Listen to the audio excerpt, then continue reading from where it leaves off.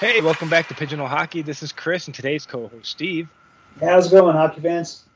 And, we're just a couple goalies that have taken one too many pucks at a head and do not claim to be hockey experts, but just simply overzealous hockey fans that love to play, watch, read, and talk about hockey. We mostly cover the NHL, but we'll also discuss the NWHL and many happenings around the hockey world. So be sure to subscribe to this channel and follow us on Facebook, Instagram, and Twitter.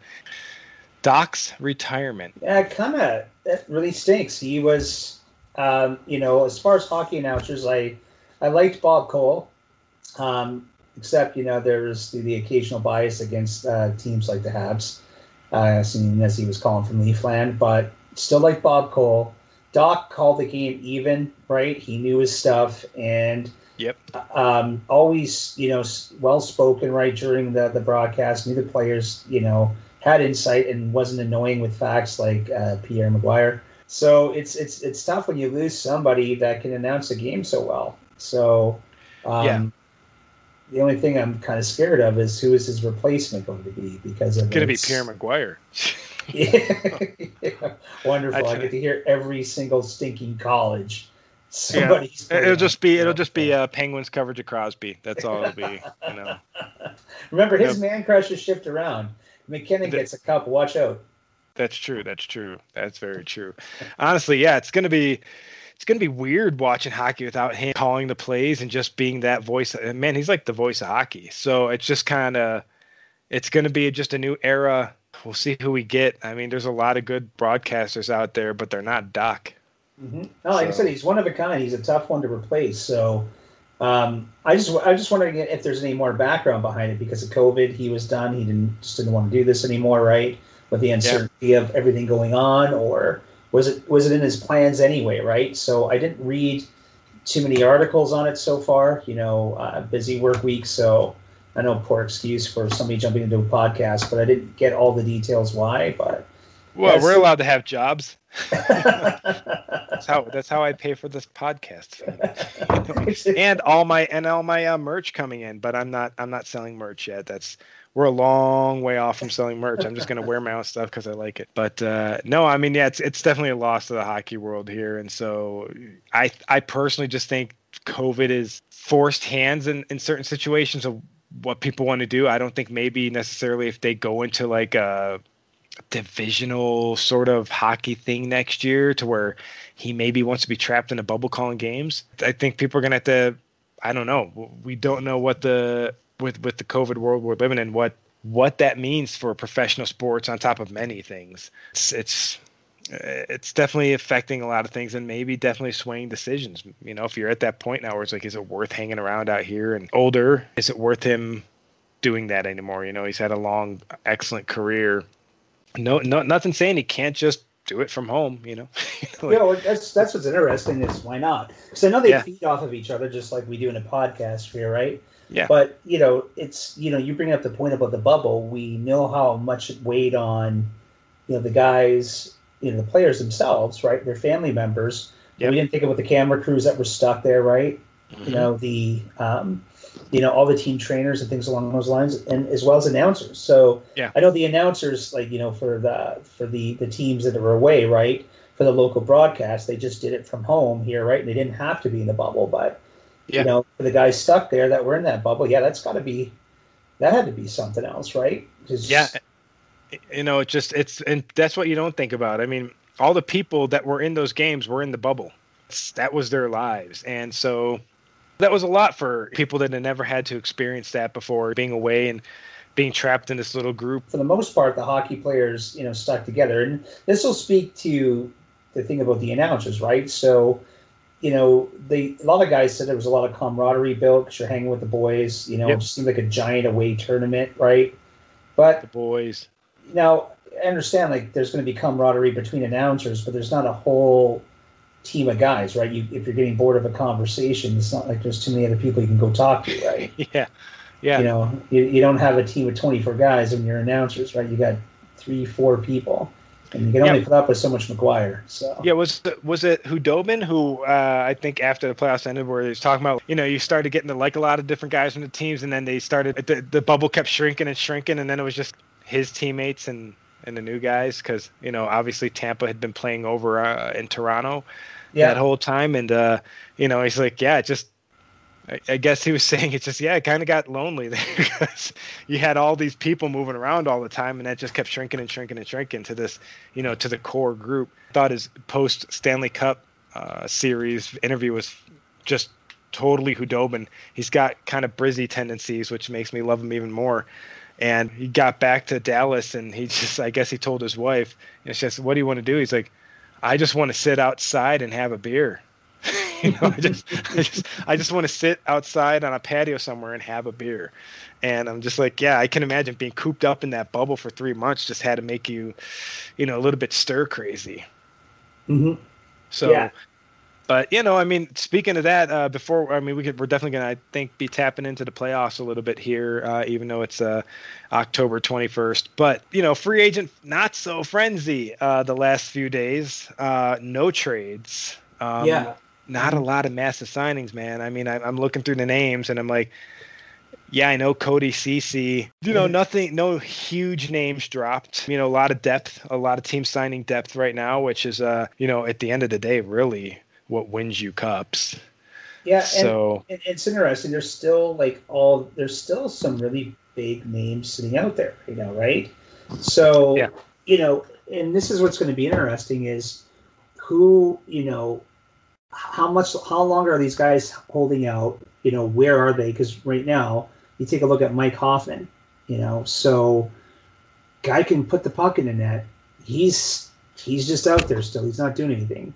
Kovalchuk, I don't think, unless he's willing to sign another league minimum, he's not going anywhere this year.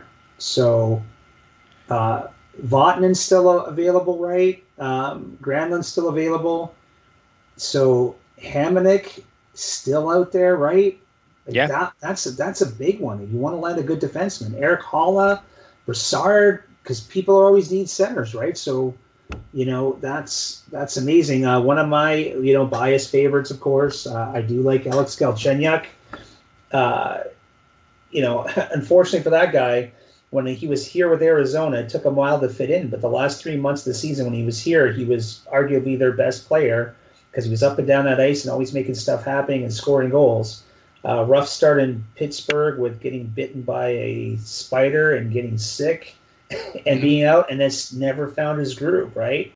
So from what I understood is he was well liked on the Wild, but doesn't have a contract, and again, he may be a guy that finds himself signing a $2 million deal just to play hockey, right? Yeah. It's honestly it's a new world for sports. It's a new world for hockey. The cap ain't moving anytime soon.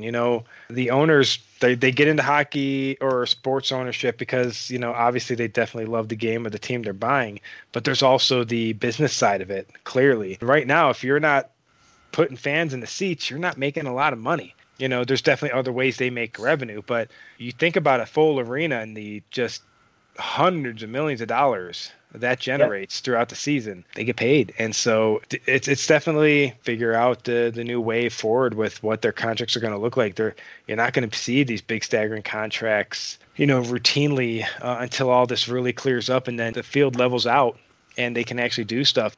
Like I said, I love being able to, talk on this podcast on areas where we agree and disagree. And I'm pretty confident you probably disagree with me on my upcoming statement here, but there's a lot of people that hate Gary Bettman. I'm not one of them. I actually kind of like what he's done with the National Hockey League. Honestly, I love hockey. I love the business of hockey. That's why my degree's in sports management. I love really diving into the business aspect of the sports world, particularly hockey. And the moves he made were really, really, really good for the league. Long term. Definitely there's been mistakes, and there's definitely people that hate him for different reasons. I've just not been one of them. I definitely, when it comes to lockout time, I get a little bit that feeling in my chest. I'm like, don't do it.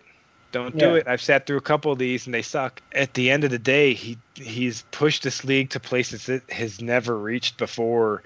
And a lot of that was based off of, those testing out some of those markets that weren't going to be previously successful. And the bulk of those markets became successful. I mean, look at California hockey now, man.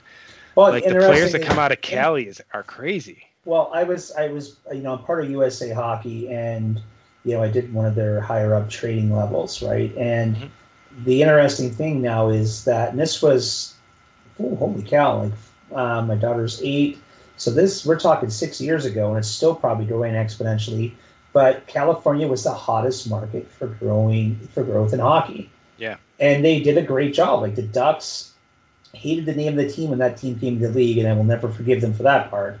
But the Ducks did it right, where they bought up all the local arenas in the area, branded them Ducks hockey, and supported all the teams. Right, Yep. everything was Ducks, so it became ingrained, and people got the fans around that area got into it, and that's the way Yeah. to do it. They're slowly doing that in Arizona. It's building up here, right? But that's the way to do it. And LA was built up. All it took was throwing Wayne Gretzky in that direction, Yeah.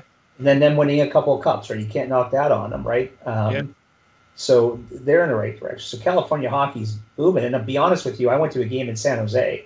Awesome setup. If you stay at a hotel that's close to the arena, beautiful, area in San Jose. You can walk to the game again, grab a drink and a bite to eat on the way there, go to the game.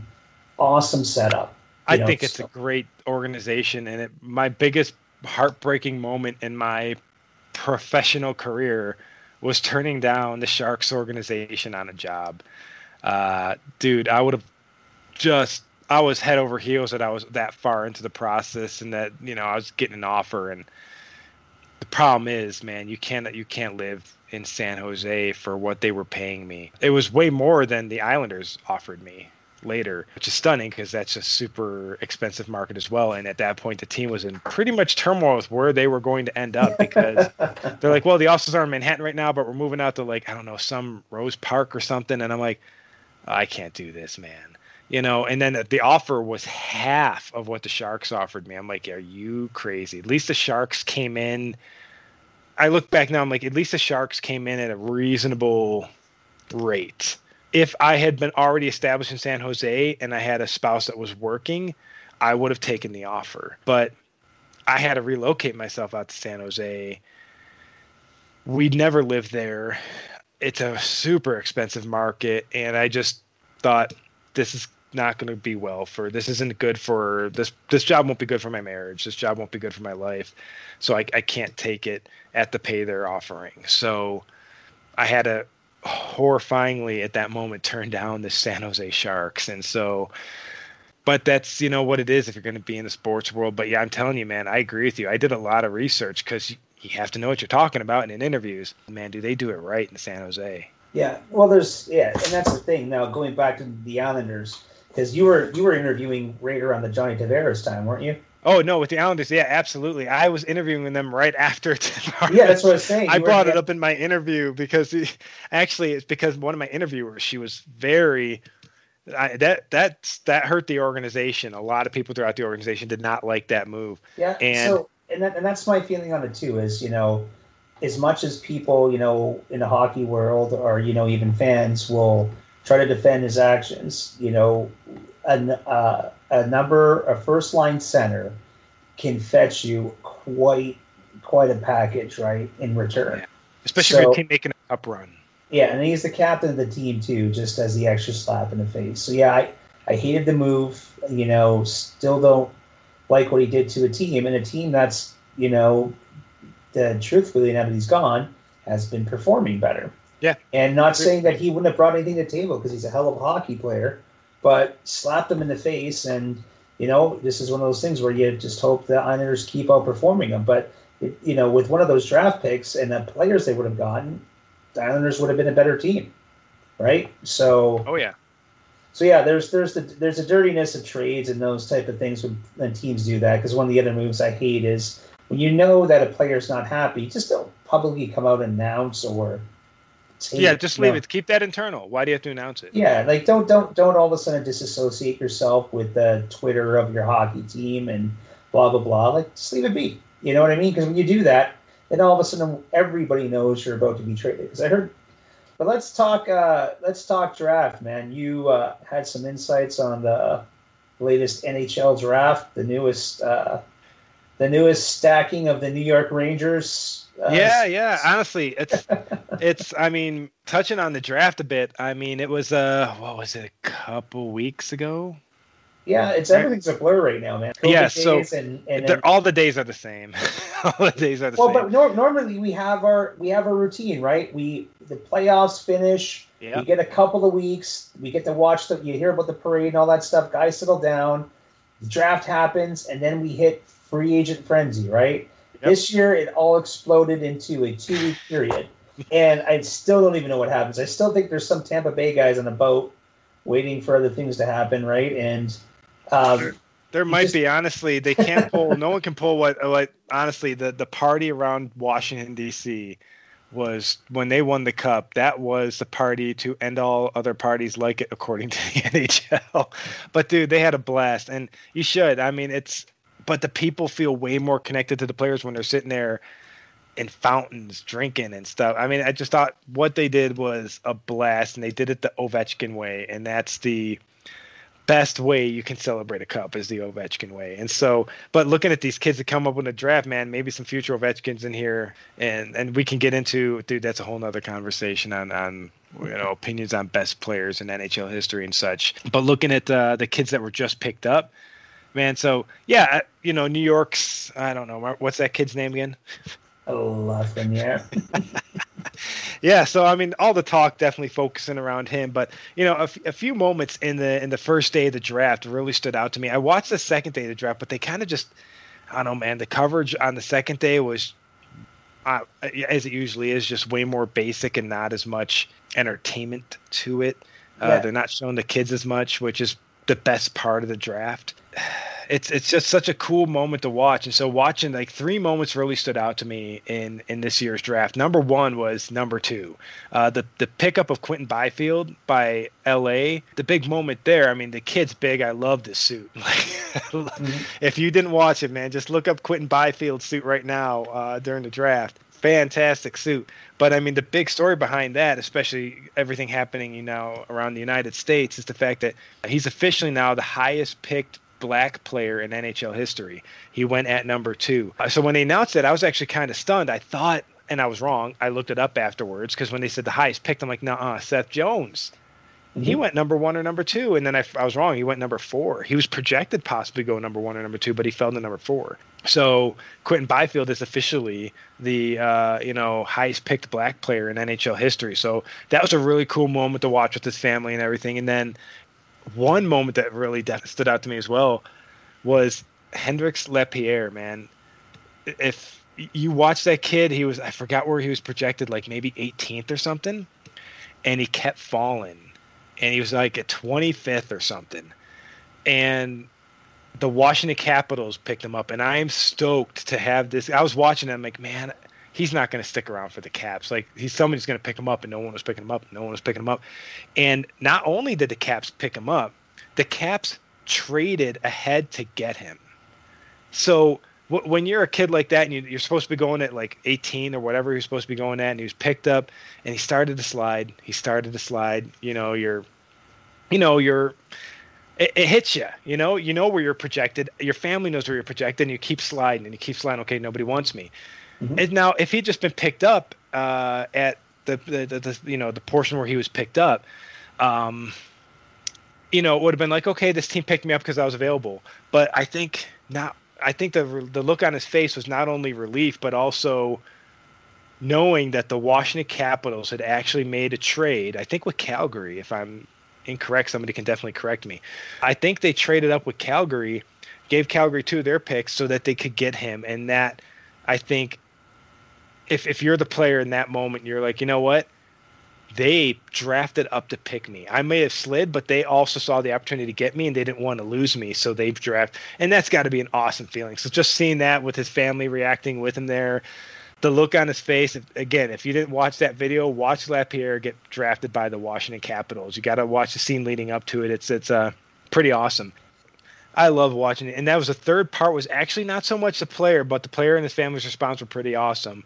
But more, it was the last pick of the first round was Ozzy Weisblatt, a right winger out of Prince Albert of the WHL. But the super cool part, because what was he drafted by San Jose, right? It was the 31st pick, San Jose. Let me take a look.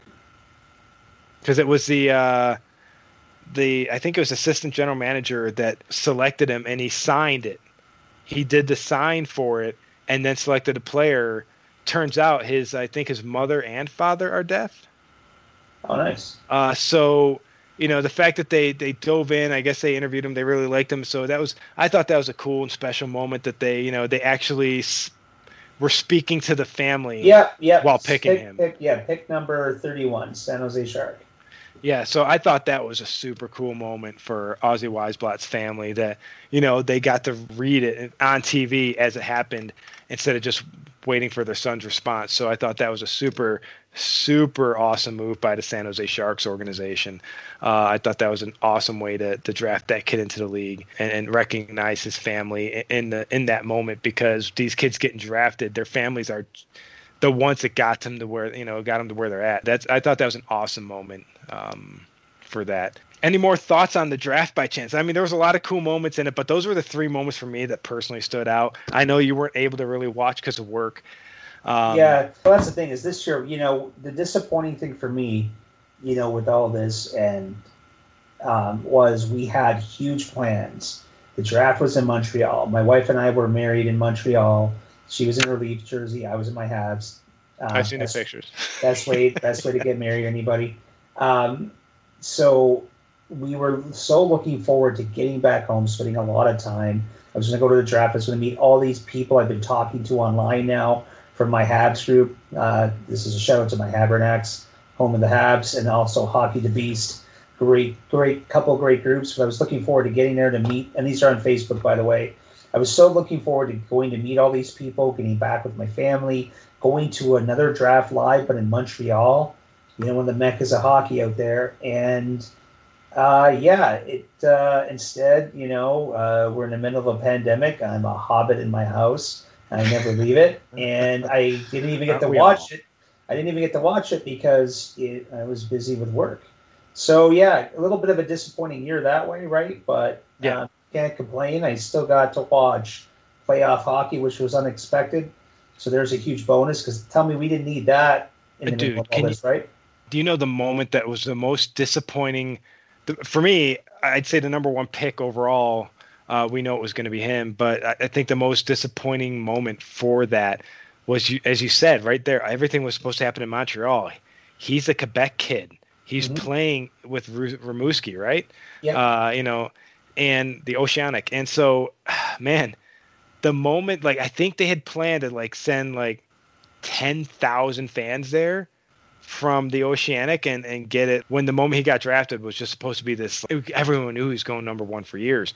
It was just supposed to be this epic moment. And there he is, in a redded out area of Quebec, where it could only be the people who live in the home there. And it's him, his sister, and his parents. And it's that's a big moment that would have been awesome to watch with Bell Center just blowing up. And then, start diving into other leagues as we promised we would. And, for me, I know some of the leagues I want to talk about right now is National Women's Hockey League, because I think that's the other big league I'd like to routinely cover on this podcast, and kind of the more recent signings going on there. And I think they're on Twitch now, which is cool to watch. I don't know if their games are going to be broadcast on Twitch. I know last year they were broadcast on Twitter. I know I was watching them on Twitter in late 2018, early 2019. But also I could get to the games there because that was a few months I was living in Buffalo again. Another interesting one is all the players that are on loan right now in the European leagues, right? Oh yeah, so a lot of them. The COVID loans. Yeah, exactly. Yeah. The World Juniors happening in Finland and seeing what it would be like there. I think, me and you get a chance to do that. That would be an absolute blast just to be part of that atmosphere. And I mean, I became a big, Coventry Blaze fan there. And I think we had, honestly, if I'm not incorrect, we had Ryan O'Mara on the Blaze when I was there. Still playing hockey. Man, did he look good in Coventry? Yeah, remember Biz Nasty for the Devils, right? Yeah. He was their leading scorer. And Biz always say that. You guys can knock anybody who makes the NHL, but you have to have skill to make that league. You do. Biz Nasty was a World Junior. I think he was the 17 team that he made, right? So, it's the difference between an elite player and the guy that just makes the league. It's just that ability to snap a puck a split second quicker, man. It really is, and as like we said in the beginning of the podcast, we personally are looking at these contracts of all the guys that just got signed, and all minor contracts. Oh, only 1.25 million, only 735,000. I ain't making that money. Mm-hmm. They are talented enough to be picked up and paid millions of dollars by National Hockey League teams. If you're in the National Hockey League, man, you've made it. It doesn't matter if you're the guy making 735,000 or the guy making 11 million. Clearly, in the National Hockey League, it does. But to all of us watching here, anyone knocks any talented player playing at that level, you're not good enough. Mm-hmm. I'm not good enough. And these guys are. They've made it. They are signed with National Hockey League teams. So yeah, $874,000 for Nolan Patrick. Oh, not a huge deal in the National Hockey League, but if you're Nolan Patrick, but you remember, give me $874,000 for 1 year. Yeah, but but remember, Nolan Patrick, if he didn't run into injury issues, was getting a lot more money, man. Yeah. So anyway, man, good talk again. Let's pick this back up on Sunday. Yeah, absolutely. All right. So thank you for everyone listening. This is Pigeonhole Hockey. Again, definitely give us a follow on Instagram, Twitter, Facebook. Let us know what you think. Share stories. We'd love to cover some outside NHL topics. We would just like to, periodically have them handed to us. I follow a lot of leagues, and I want to see what you think. National Hockey League, EIHL, the Federal Hockey League. Give us something. We love these games. We love highlights. We love stories. And this is what we do. We talk about hockey. So, hey, thanks for tuning in. This is Chris and Steve. And, see you later next week.